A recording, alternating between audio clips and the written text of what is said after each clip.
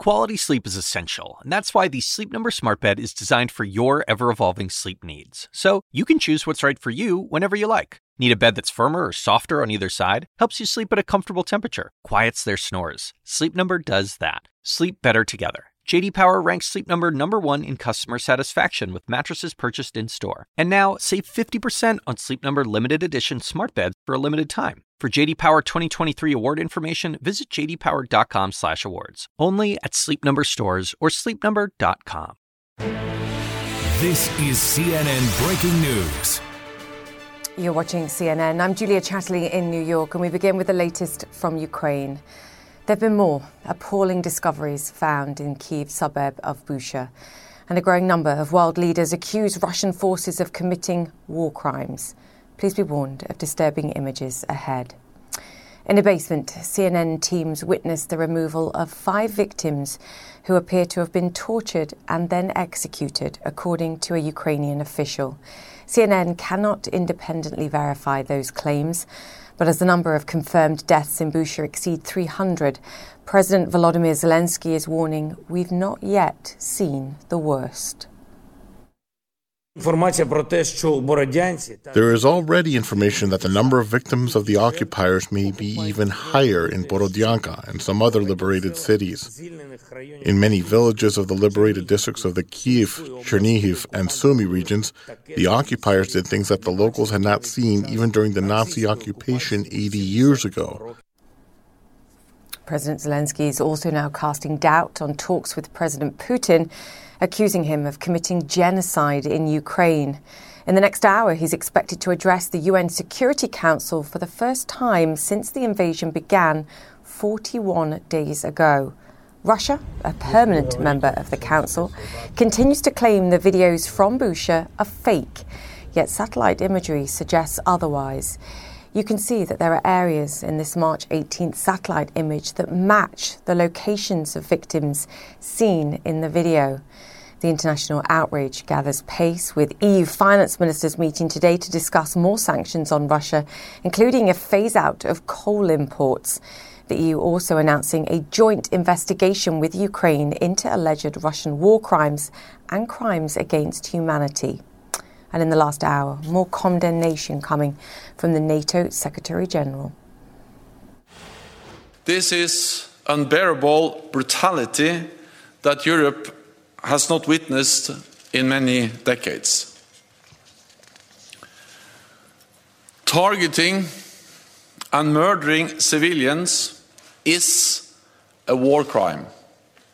All the facts must be established, and all those responsible for these atrocities must be brought to justice. More now from CNN's Fred Pleitgen in Bucha, and another warning. You're about to see disturbing graphic images showing what the Russian troops left behind.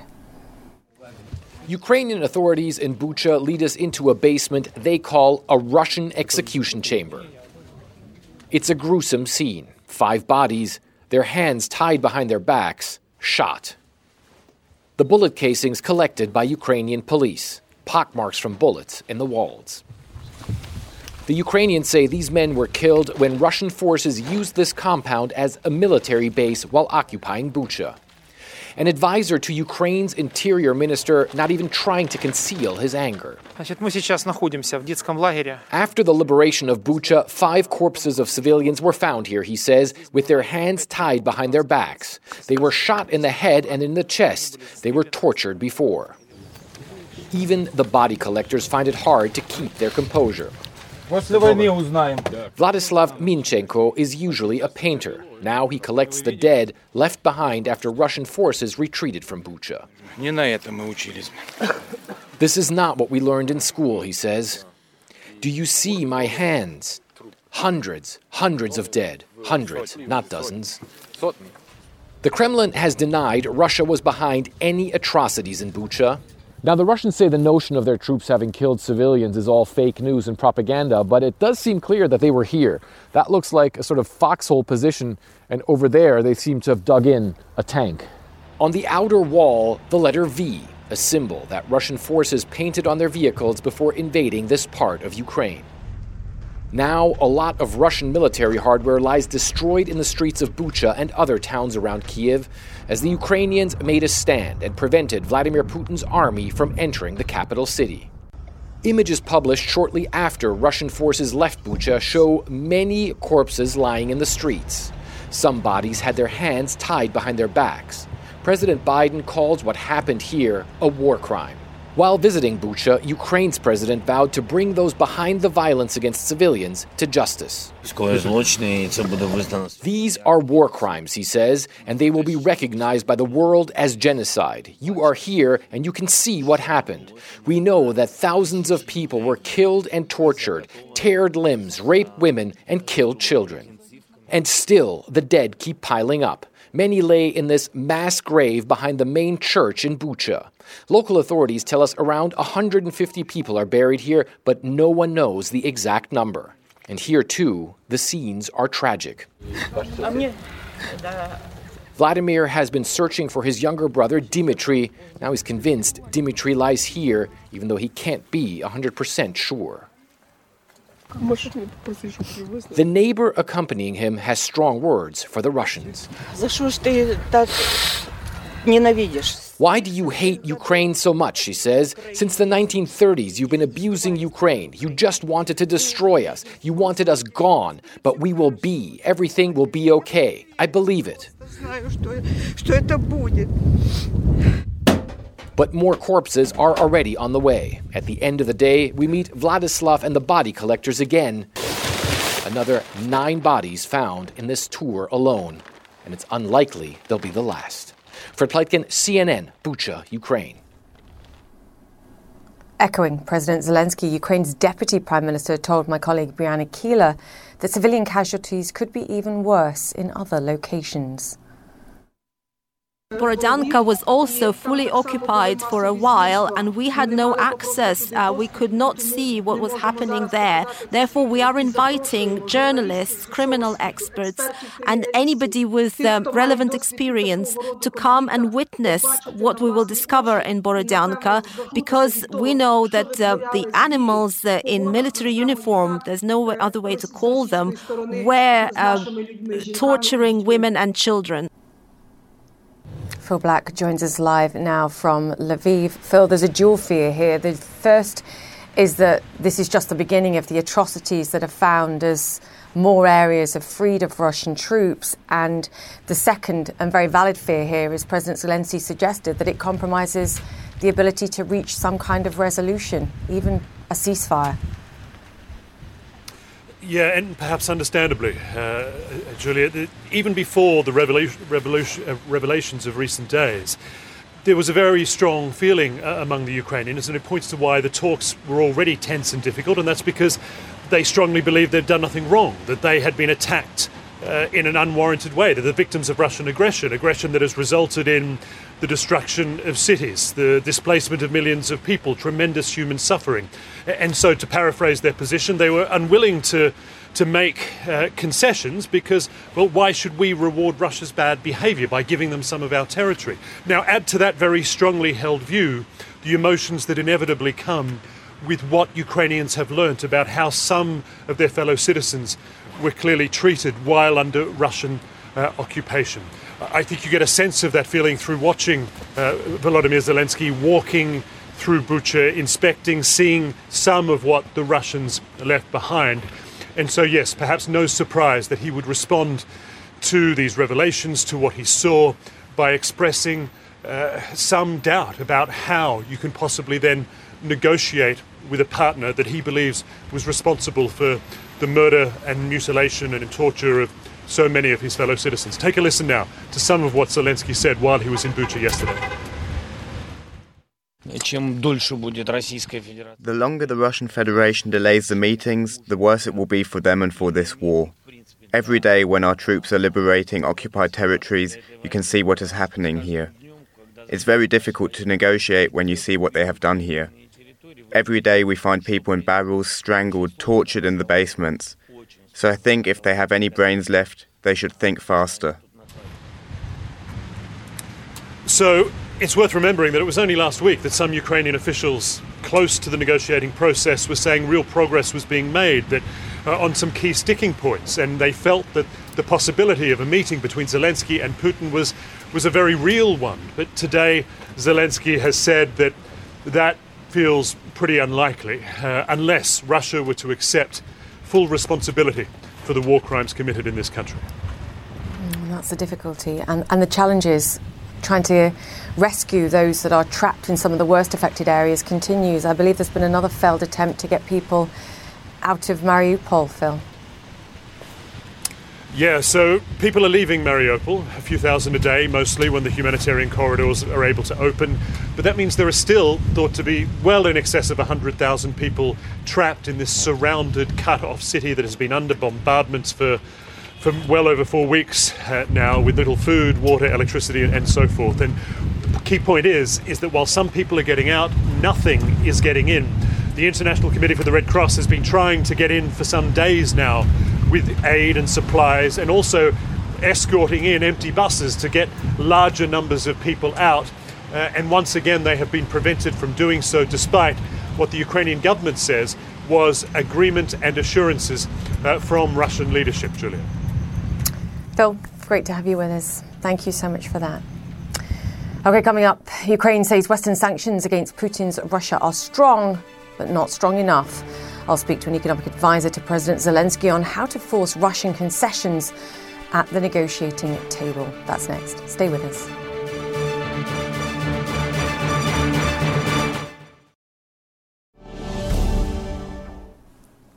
EU finance ministers who've been shocked by the atrocities in Bucha are meeting today to discuss tougher new sanctions against Russia. The US Treasury also moving to restrict Russia's ability to make debt repayments using cash reserves that have been frozen in US bank accounts. They have been able to do that so far. That means Russia will have to use the reserves it still has access to at home, or the money it gets from energy payments. John Harwood joins us now. John, this was interesting, very interesting to me when I read the details from the Treasury last night. They're basically seemingly forcing Russia to choose. Either you burn down the reserves that you have remaining in Russia, you use some of the cash that you're getting from energy repayments, or you default on your international debt. And either way, it restricts some of the money that can be used for the war effort, surely too. Exactly. And what the United States and the allies need to do, especially as these horrific atrocities come into focus, is cut off financial escape routes for Russia. Clearly that was done at the beginning as sanctions have gradually ramped up. Sanctions against larger banks, barring access to the SWIFT payment system, freezing the Federal Reserve Bank of Russia from accessing all those dollar reserves they built up. But they had been letting through some of these debt payments to go using foreign reserves. Now there are increasing pressure on the allies to do more. This is one of those steps. It's not the ultimate step. The ultimate step, of course, Julia, is going to be, as you know, cutting off the purchase of Russian oil and gas. That has blowback on Europe. It has blowback on the United States. It has blowback on the world economy. The question is, how much longer can they resist that final step as the pressure mounts to do more against Russia? They're all great questions. Is there blowback, John, on the United States itself, too, with the power that they're wielding with the US dollar? There are, we could call them fairer weather friends all over the world, the Middle East, Asia, for example, that are getting a powerful warning at this moment, perhaps, about the need to diversify in the future away from the US dollar. Sure, there will be cost, and other countries will figure out paths to avoid the United States for the reason that you mentioned. At the same time, the United States and allies will figure out ways to get by without some of the commerce that they're blocking off. Big choices ahead for China as they watch what the United States is doing and the severity of those responses. It's notable that in the couple of weeks since President Biden had that long phone call with President Xi, warning not to assist Russia financially or militarily in the war or face consequences yourself, we haven't seen major action on the part of China. And so that warning appears, at least for now, to have been heeded in Beijing. For now. John Harwood, great to have you with us, as always. Thank you. Ukrainian President Volodymyr Zelensky says the world must brace for more scenes of horror like those we're seeing from the city of Bucha. Zelensky, who witnessed firsthand the atrocities carried out on innocent civilians in Bucha yesterday, is now questioning whether he can negotiate directly with President Putin, who he accuses of genocide. Bucha has put pressure on the West to increase sanctions on Russia too, as John was just describing. The US Treasury announcing new restrictions on Russia's ability to service its foreign debt, as John was just saying.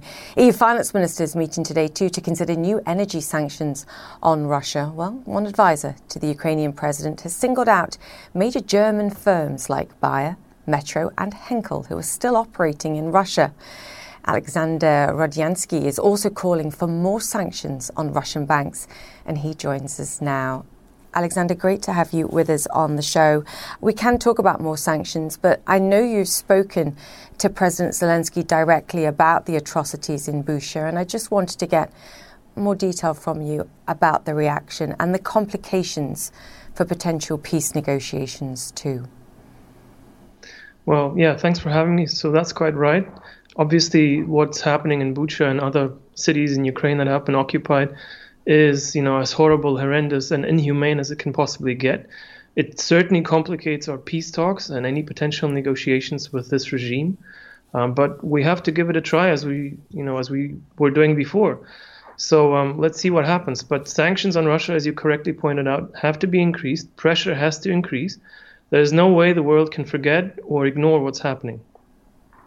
You've also said yourself, Alexander, that you believe what we're seeing in cities like Bucha is punishment, Russia's punishment for their failures to take places like Kyiv. That's exactly right. So this is not just, the psychology of genocide, which has been studied and documented before during the Second World War, for example. This is more than that. This is certainly their revenge for defeat, for their failure of capturing Kiev and other big cities in the north. And so that's their nature. They're revealing their true nature by these sorts of acts. They can't obviously get to our military, so they're taking it all out on our civilians. That just shows you the true face of what we're dealing with. The government has said they don't accept Russia taking any land in future negotiations, and that includes the formal acceptance of the loss of Crimea to Russia too, which obviously the government and the world still recognises, most of the world still recognises as Ukrainian. Where does this end, Alexander? Well, it ends in our victory, but before we reach that point, we have to have maximum support militarily. That means giving us all the weapons that we need at this point. We have more than enough people who are willing to fight against this army and these barbarians, but we need the equipment. That's actually the reverse from what's happening in Russia. They have the equipment, but they don't have the morale or the people who are willing to do anything. So we need the equipment, we need maximum military support, we need the capabilities to defend our airspace, and we need economic sanctions on this regime such that it cannot finance the war. We have to bring this war machine to an end, to a stop. And that will happen through crippling sanctions on Russia's regime, on their ability to raise financing, to sell oil and gas to Europe, and so on. And to your point, those discussions about further sanctions do often coalesce around the prospect of Europeans buying oil and gas and the need to restrict that dramatically. You've said on Twitter that you've openly discussed the prospect of an embargo on Russian oil and a tax on Russian gas directly with the German government. What was their response? So yes, we've been speaking to officials in Europe, in Germany in particular. There is obviously a hesitancy here in Germany in terms of introducing an embargo, in the short run on oil and gas imports from Russia.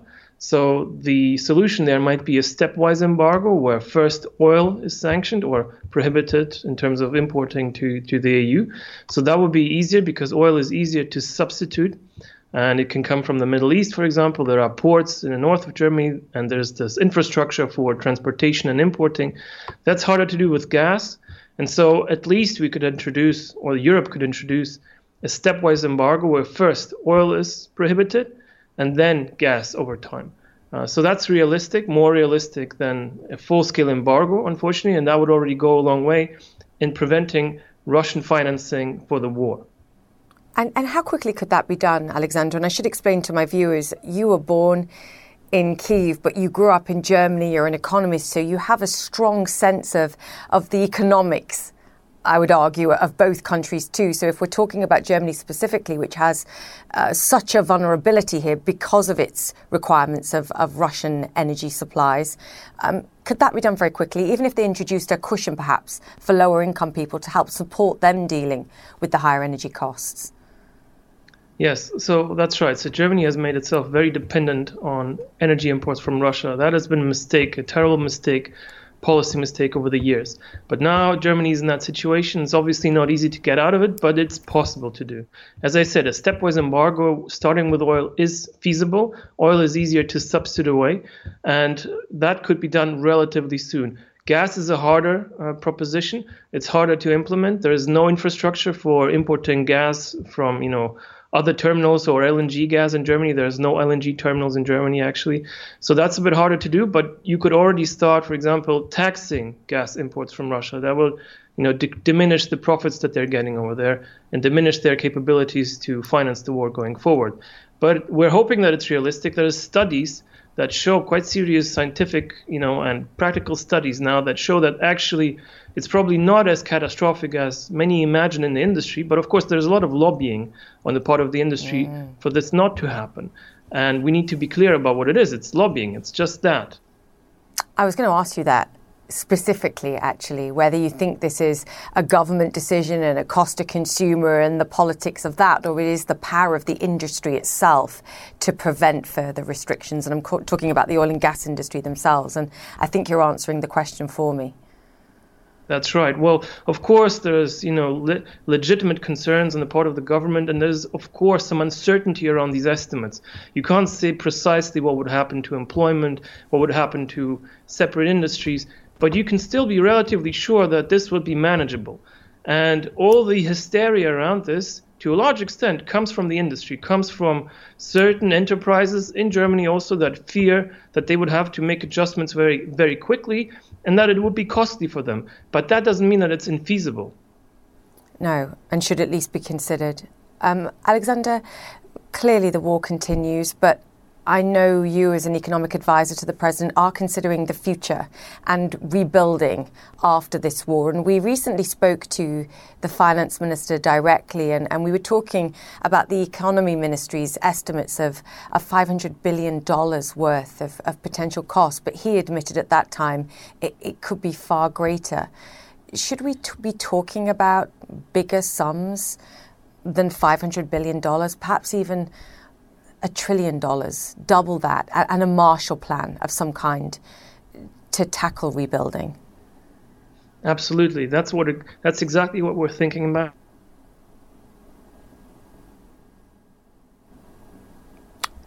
I think I've lost him there.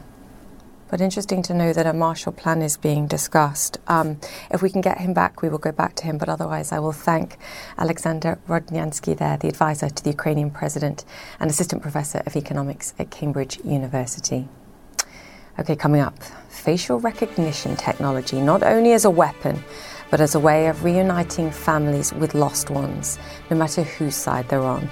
The CEO of Clearview AI, up next. Stay with us. Welcome back. A very human response to the humanitarian crisis in Ukraine. Dozens of volunteers still standing by, ready to help the nearly 2.5 million refugees that have now crossed from devastation into safety. Salma Abdelaziz joins us now from Poland. Salma, I believe you're joined by someone who's helping out there. Absolutely, Julia. So I'm right at the pedestrian crossing, and what you have to know is that men of fighting age are not allowed to leave Ukraine. That means many times the people fleeing are just women and children, just the female members of the family. And that means there's an additional layer of vulnerability. And one of the volunteers that these women and children might meet first is Ayala. I know you have a few tents that you've set up here to greet women and children particularly. Could you show me what you have here? Yes, we have here 3 tents. We have 2 clinics. One of them is up, and one of them is this green tent. Mm-hmm. It's clinic which contain doctor and nurses 24/7. And we also have this big white tent. It's for women and children. Yeah. Because I'm here with SSF organization, and we have been here since the breakout of the war. It's 40 days. When we start here, there is nothing here. So we realize that treat people medically, it's not enough, because they live in the clinic, and then what? They have no other place to go. So you want to give more than just medical care. You want to give emotional support, mental support. We want to give them hope. We want to give them a safe spot for them after everything they've been through. And talk to me about the need that you're seeing. There's now 2.5 million refugees in Poland. What is the need that you're seeing?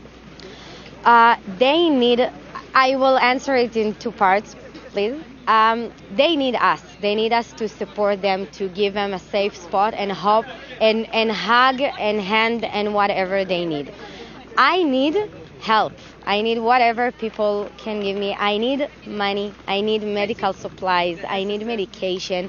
I need whatever I can get to keep doing what I'm doing here. So you need people to help you help them. Exactly.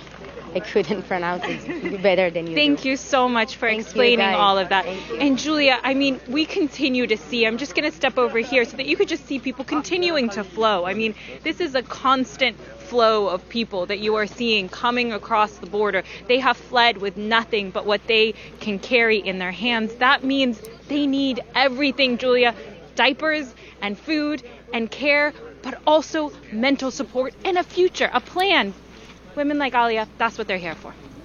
Yeah, and it's good to see it so organised, Salma, as well. And even just seeing someone like that with a big smile on their face, I think, after all the trauma is something special. You're doing a great job. Thank you for being there. Salma Abdelaziz, thank you for that. Okay, now the Ukrainian government is now using facial recognition in the war against Russia. The country's vice prime minister says the technology is being provided by New York-based startup Clearview AI. The partnership came after Clearview's CEO sent a letter to Kyiv offering its tech for free. The tech could be used to help reunite families in the growing refugee crisis too. Right now, Ukraine says it's being used to identify Russian soldiers killed during the war and then to inform their families. Clearview says it has collected more than 2 billion images from Russia's social media network. The co-founder and CEO of Clearview AI, Juan Tondat, joins us now. Juan, great to have you with us. You're allowing the Ukrainian government, I believe, to use your product free of charge. Just talk us through the decision to contact them and say, hey, our technology can help. Hi, Julia. Thanks for having me on your show, even though it's a really terrible time. Yeah. It's a pleasure to be here. So what happened was one of our advisors and lawyers on advisory board, Lee Walowski, he was actually meeting with the ambassador to the Ukraine, and I was trying to find a way, and we were trying to find a way to help in this terrible situation. So we wrote this letter, and somehow it got to the right person. They reached out to us, and we set them up about 23 days ago, with the Clearview AI facial recognition technology. But the real motivation behind this was just seeing all the images come out and the videos of all the horrific crimes that are going on. And we thought that would be able to help in many ways to help identify and verify people who've been deceased, victims of war, potential infiltrators. It could be all helpful with fighting misinformation and also with family reunification. Yeah, the refugees, of course, if people have got separated. I mean, to your point, there are many potential uses here. But what the Ukrainian government said, and I mentioned that, was that they want to allow Russian families to reclaim loved ones that fought and died in Ukraine and perhaps have been left behind. Just explain how it works so our audience understands. And are you providing training for the Ukrainians as well? Because I think one of the fears is perhaps that mistakes happen, it's misused. You know the criticism as well. Are you providing training? Yes, I've been training a lot of them, and so has our team, on how to use the facial recognition technology to help identify and verify people. So the way it works, it's like a search engine. So it searches over 20 billion public photos from the internet when you upload a photo to Clearview AI. And so in that process, even if a face is off angle or with glasses, with a beard, and even with facial damage, if they're deceased, it's still able to identify publicly available information. Just so happens that we have over 2 billion images from different Russian social networks. And when I started doing the first demonstration for them in training, they would send me photos through email. I would put them through the system, and they could find them on like Vekontate in Russian uniform. So it's been very helpful for identification and verification of deceased people, or even just verifying people at checkpoints. People might not have identification, or they might have identification anyway. That extra piece of verification can make all the difference. You mentioned something there, and I don't want to dwell on it, but I think it is quite poignant for some of the images that we've been showing and the atrocities that some of CNN's reporters have witnessed, and that is, according to the Ukrainians, people that have been tortured and then executed. Were you just saying there that if there's facial damage, people can still be identified? Yeah, it's correct. I've seen some of the images. They're horrific. But talking to some of the people in the Ukrainian government who use our software, they've been able to make multiple identifications. The latest report I've heard is now 582 deceased people have been identified using facial recognition technology. So in a situation where you don't have DNA or fingerprints, it can be very, very helpful. So just seeing these images is really disturbing, but nevertheless, the technology is able to work regardless and still make identifications. Yeah, and that's over 500 families who at least have some clarity on where their missing loved ones are and what's happened to them, as heartbreaking as it is. I think one of the other tools that I've read about it being used for as well is perhaps discrediting stories or accusations of fake news. I saw a recent example where Russia suggested that a prisoner of war was actually a Ukrainian nationalist, and this technology was used to say, look, actually we can identify this person on social media and he's not Ukrainian. Yeah, so there's a lot of accusations out there saying that these people are actors, or this isn't really happening, and it's quite ludicrous. But nevertheless, it's they're able to use the technology to identify the real people in the different photos and debunk it in a very quick and efficient manner. The other thing is just talking to the Ukrainians every day. I'm on Zoom with the different set of people, either training them and talking to them. They're the most bravest, motivated people I've seen. I thought initially I was expecting them to be, a little down, but I've never seen anyone, so many people so motivated to fight. So I just want to say that they're very impressed, and they're very brave people. I think we're all in awe of the fight and spirit. Juan, let's talk about Russia and Russia potentially using this technology too, and the risk perhaps of state actors, cyber attacks. How are you protecting against that, and what decisions have you made with regards the Russian government also getting access to your technology?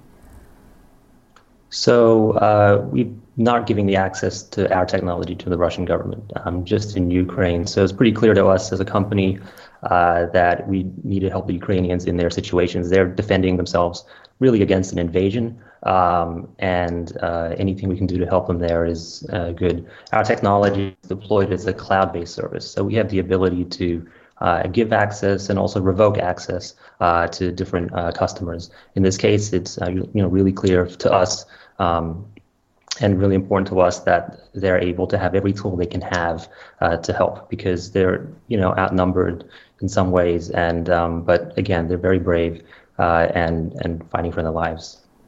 And Juan, I have to ask, because obviously you're getting all sorts of pushback from social media companies, from big technology companies about the use of images. You're being criticized over privacy concerns. You're being criticized over perhaps misidentifying individuals. Do you think what you're doing here will help change the narrative? Because there will be those that are saying you're being opportunistic in providing this and getting good PR. So I just want to give you an opportunity to respond to that Because I know that criticism will come. Sure, yeah, there's nothing opportunistic about this. We really care about the situation. I think facial recognition is still a new technology and very much misunderstood, including Clearview AI. And we've seen large events like the Capitol riots on January 6th, where the FBI could make over 100 identifications of people who stormed the Capitol. Those kind of events have led people to think differently about the technology. And it really is a safe technology. There's been no misidentifications or wrongful arrests due to our technology at all. And it really has surpassed the human eye in terms of accuracy. So I think, in this Ukrainian situation, again, over 582, that's the last number, deceased people that were able to be identified with the technology. And I get emails from them and, messages from them every day saying, thank you so much for your support. Thanks for giving us this technology. And I think that it's just been amazing to see it happen so quickly. There's been now 5 government agencies onboarded and trained and used it, hundreds of people in the Ukraine, and thousands of searches and plenty of success stories. So I think the results speak for themselves. Yeah, I don't think there's anything wrong with technology. It's the use of technology that can be the problem. And if you have a problem with that use, you regulate it. We're open to regulation. Yeah. This is the best and highest purpose of the technology, was to help fight crime. And this has been a great honor to be able to help them in this terrible situation. Yeah, at this moment, from us and from the 582 families so far that know what happened to their loved ones, we thank you for your help. Juan Tonat, the CEO of Clearview AI. Thank you. We're back after this. Stay with CNN. Welcome back. Energy volatility back on the front burner across global markets today. Oil prices are higher and coal is currently up more than 11% as the EU discusses a ban on Russian coal imports. Just to be clear, coal is up more than 130% over the past year alone. Global stock markets, as you would expect, cautious once again today as NATO's Secretary General says the Ukraine war has entered a dangerous new phase. He says Russia wants to capture the entire Donbas region in eastern Ukraine. The Ukrainian government, of course, saying they won't accept 1 inch of territorial loss. US tech stocks currently lower for the first time in 3 days. Twitter, however, is the exception. The social media giant rallying for a second straight day on word that Elon Musk will take a seat on the company's board of directors. This after his massive investment in the company was disclosed on Monday's session. Under the agreement, Musk has agreed to buy up to no more than 14.9% of Twitter while sitting on the board. He currently owns 9.2%, according to that filing. Now, he says he will work to make what he calls significant improvements to the service. All right, let me bring you up to speed with some of the other stories that are making headlines around the world. Authorities in Shanghai will continue to enforce a days-long COVID lockdown even after testing most of the city. Officials say they still need to review the results, conduct a few more tests and analyse the broader situation. On Monday, the city reported more than 13,000 new cases, while China confirmed 16,000 nationwide. Both are new daily records. Dozens of Sri Lankan MPs have left the president's coalition government amid continued mass protests and a mounting economic crisis. This means the government does not have the necessary votes to pass legislation. Citizens are facing severe food and water shortages, crippling inflation and power outages. OK, coming up, we're awaiting President Zelensky's speech to the United Nations Security Council. A preview of that speech up next. Stay with CNN. Welcome back. One way of providing continuity and stability in the lives of refugees, many of whom are children, is education. Not easy when millions of people are flooding into your country, but as Kong La reports, Poland is finding a way to tackle the problem. To learn the full scope of war, take a seat in Miss Magda's classroom. She's a Polish teacher using Google Translate to communicate in Ukrainian with her new foreign students. Her class has grown by 40% this month with new children who've just fled the only home they've ever known. You're translating on the internet as you teach. Yes, because I know only Polish language. How important is it for you as a teacher to help these kids? To jest dla mnie bardzo ważne, very important, bardzo ważne. Primary School 157 with bilingual classes has welcomed every new refugee. Classes are more cramped, but these public school students don't complain because they feel they already know the strangers sitting next to them. Well, a lot of kids have come to our school, and some of them have told us stories about what happened. They've left people that they love behind. Edward Szyszewski is 13 years old, a Polish student, seeing the influx of war survivors come through his school doors. The more we take in, the better we're doing. The better? Yes. So you don't mind that the rooms are crowded? No. It's for a good cause. So these are all Polish kids? Eva Rex-Granat is the vice director. That's hard. She feels for every child in the building and only wishes she could do more. Especially when I see people helping. And I don't know, we can help in only small part. Warsaw's mayor tells us the strain on his city schools is enormous. The 100,000 additional refugee children in Poland's capital need an education. It's an increase of 30% just this last month. Nazar Samodenko is 13. He's from Kyiv. Your mom is here? Yes. Your father? No, he stayed in Ukraine. Nazar's father is a minister helping fight in the war. It took a week for Nazar to escape Ukraine with his mother. School offers the structure of a life he's lost. Your favorite subject is? Math. Math. You like math? Yes. Is it easier being around other Ukrainian kids? Da. Yes, he says, we can talk. They understand. Of the 4 million refugees fleeing Ukraine, half are children, paying the price of adult sins. How hard is it for kids your age to live through this? I think it's practically impossible to go through this. It's just mind-boggling how this could happen to someone that young. The school told us they're not experts in dealing with war trauma, and there just isn't a system yet in place to deal with these kids who are coming into the school. Despite the strain, they say not one single child will be turned away. Kyung-la, CNN, Warsaw, Poland. Incredible. They're managing as best they can. Those are the people, though, that have made it to safety. What of those that are left behind? NATO Secretary-General Jens Stoltenberg warning more civilian casualties could be found in other Ukrainian towns after Bucha. I'm afraid that we will see more. That we will see more examples of the killing of civilians, more examples of atrocities, and more examples of targeting killing of civilians, which actually are war crimes. This as Ukrainian President Volodymyr Zelensky is set to address the UN Security Council in just a few moments' time. He visited Bucha yesterday. Every day when our troops are liberating occupied territories, you can see what is happening here. It's very difficult to negotiate when you see what they have done here. Every day we find people in barrels, strangled, tortured in the basements. Nick Robertson joins us now. Nick, it's unimaginable. He's accused Vladimir Putin of genocide.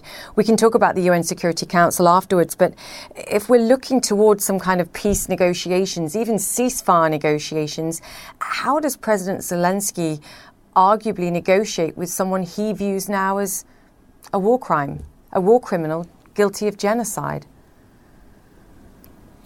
I think what we've seen from President Zelensky so far is a practicality that he couldn't get Ukraine into NATO and an acceptance of that, a calculation that he was going to have to compromise on his aims for Ukraine in order to keep NATO's military support, the EU's financial support, the United States support in all of this. So he has proven himself to be practical. What he has said about a sort of final peace deal is very clearly that Russian forces must pull back to pre-February 23rd positions, that is, before Russia's invasion of Ukraine.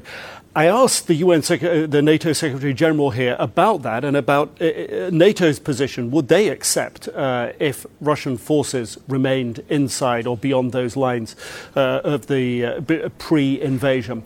His answer gave us, I think, a lot of clues as to how Zelensky can get to a practical negotiation ultimately with President Putin, despite President Putin being accused of war crimes. And that is, NATO's position is continued to give Ukraine the maximum military support that it feels that it can without escalating the war, to give Zelensky the strongest position at the negotiating table. And I think Zelensky's past performance until now has indicated that he is prepared to be practical, but he has set a very high bar, and there's no indication of who can force Putin to pull his troops out of Ukraine. That is very unclear. A war crimes charge that sticks may help on paper, but it may not bring about the kind of peace that actually Zelensky really wants. Yeah, and that's the critical point. Nick Robertson, great to have you with us, as always. Thank you for that. And that's it for the show. Stay with CNN. Connect the World with Becky Anderson is up next.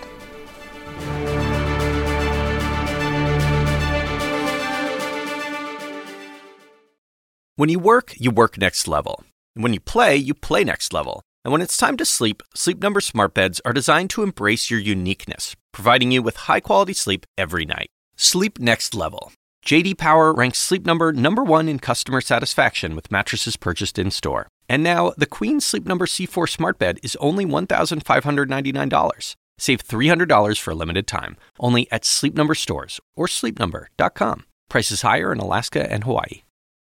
Quality sleep is essential, and that's why the Sleep Number smart bed is designed for your ever-evolving sleep needs. So you can choose what's right for you whenever you like. Need a bed that's firmer or softer on either side? Helps you sleep at a comfortable temperature. Quiets their snores. Sleep Number does that. Sleep better together. J.D. Power ranks Sleep Number #1 in customer satisfaction with mattresses purchased in-store. And now, save 50% on Sleep Number limited edition smart beds for a limited time. For J.D. Power 2023 award information, visit jdpower.com/awards. Only at Sleep Number stores or sleepnumber.com.